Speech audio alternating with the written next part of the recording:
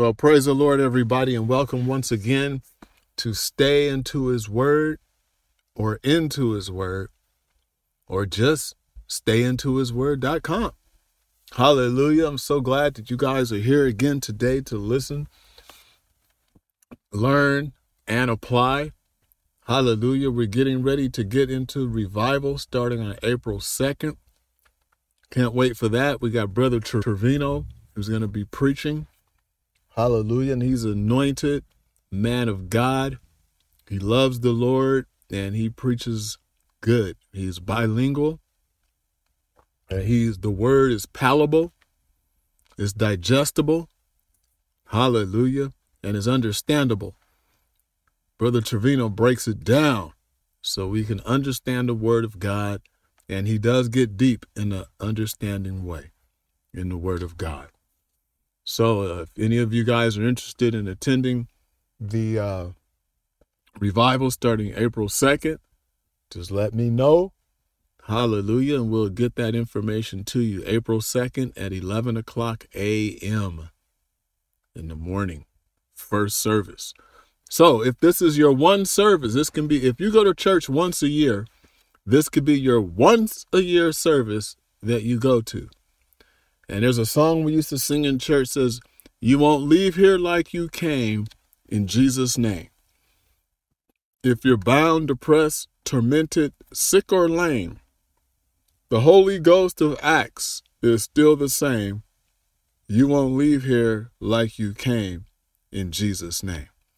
Hallelujah. So once you hit the church, get the word, accept the word, act upon what you hear in the word, you won't leave here like you came, in Jesus' name. Amen. Well, let's pray. We're going to talk about the will to repent. Take a few moments of time, of your time, to talk about the will to repent. This will be our third lesson in our series of repentance. Hallelujah. The truth about repentance. And repentance, as we know, is necessary. It's absolutely necessary to get right before God. So, Lord, in the name of Jesus, we come before you right now humbly, asking you, Lord, to help us through our shortcomings. Help us through our sins, God. Forgive us of our shortcomings and our sins. Forgive all those that are in the world that do contrary to your word, God, and help us to live a life full of your word, full of your blessings. In the name of Jesus, I do pray for those that are listening, that they will continue to come back, that they will tell a friend, relative, or neighbor. And most of all, Lord, once they hear the words which thou hast given to me to speak to them, hallelujah, we ask you, Jesus, that you help them to apply, because it doesn't do any good if you hear the word of God and you want to be a Christian, or you're trying to be a Christian, and you do not apply. Application is very important. Hallelujah. What good is it to have? In Jesus' name we pray. Amen. So what good is it to have the bucket of paint in your garage if you don't take out the paintbrush and apply it to the surface? That's when you're going to see how it really works out for you. Amen. So we're talking about the will to repent. I'll just take a few moments of your precious time and discuss will to repent. This is our third lesson under how to repent. How to repent. And the third message on that. You have to have a will to do anything in life. Hallelujah. Let thy will be done in heaven and in earth. Let your will be done according to God's glory and blessings in your life. Hallelujah. I will be there soon or shortly. Hallelujah. I will repent. Amen. I die daily. I will do this and I will do that. Will is an interesting word if you look it up in the dictionary. I frequently look up words in the Webster's dictionary. The words give me guidance and understanding on what the word actually means So when I see that word in a sentence, or when someone speaks that word to me, and if I remember what that word means by definition, I can understand what the sentence is trying to convey, what the writer is trying to convey in the sentence. I can understand and willfully understand to make a choice to follow what that writer is saying because I understand it. Or I can make a willful choice to not agree with what the writer has written because I understand and I don't want to do it. So there's two sides to that story of understanding. But by using the old Webster's dictionary, I had discovered by looking up the word will, W-I-L-L, will to repent, which is the title of this study, will to repent. That word will means a desire. You have to have a desire to do something. I will go to work today. There's a desire, although it may not be a very happy one, but there's a desire to go to work. I desire to go to church. I will go to church. Or I can make the choice to go to church. That's another definition of will. I can make a choice not to go to work. And of course, I can have the willingness, will to repent, the willingness to do whatever it is that I want to do in life.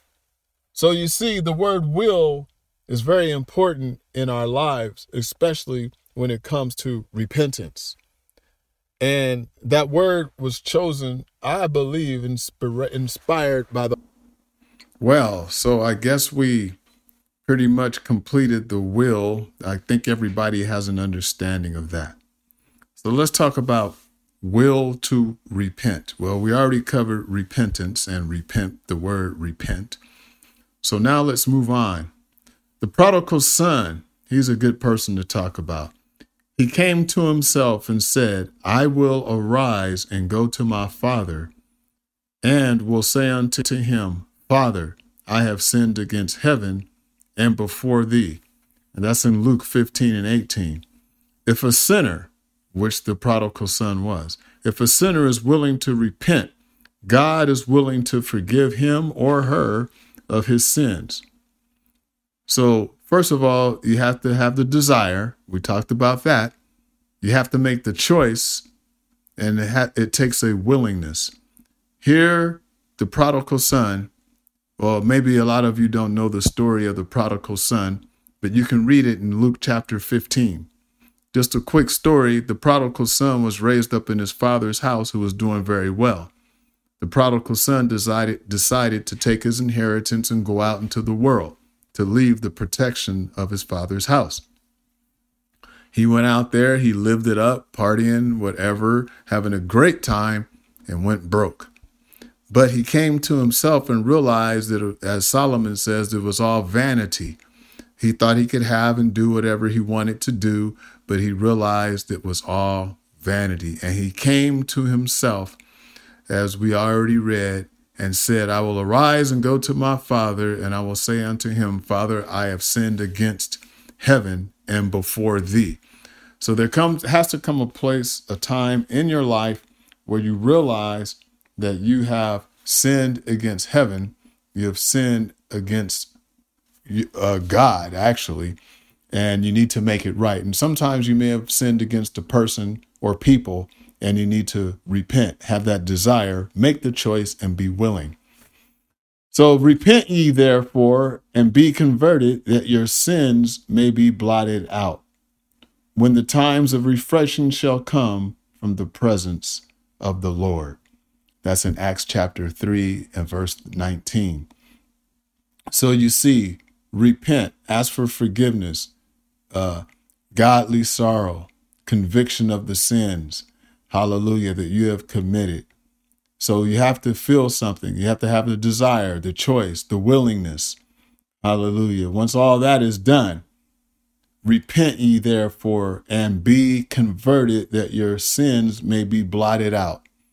Now, there's only one person on the face of this earth that can forgive mankind of his sins.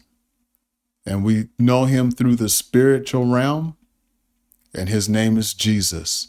For the Bible tells us there's none other name under heaven given among men whereby we must be saved. And that's that life-saving name of Jesus Christ. He alone has the ability to forgive you of your sins and get you on that right path going to heaven. Remember that is only a beginning of your walk with God, to repent of your sins. Remember, you have to make the choice. If I was to put this in order, I would say you have to make the choice, have the desire, and be willing to repent of your sins. God bless and keep you. Come back again for more on this subject of the truth about repentance. And right now we're talking about how to repent. Next week, we'll talk about number 4. Right now we're on number 3, the will to repent. The Holy Ghost.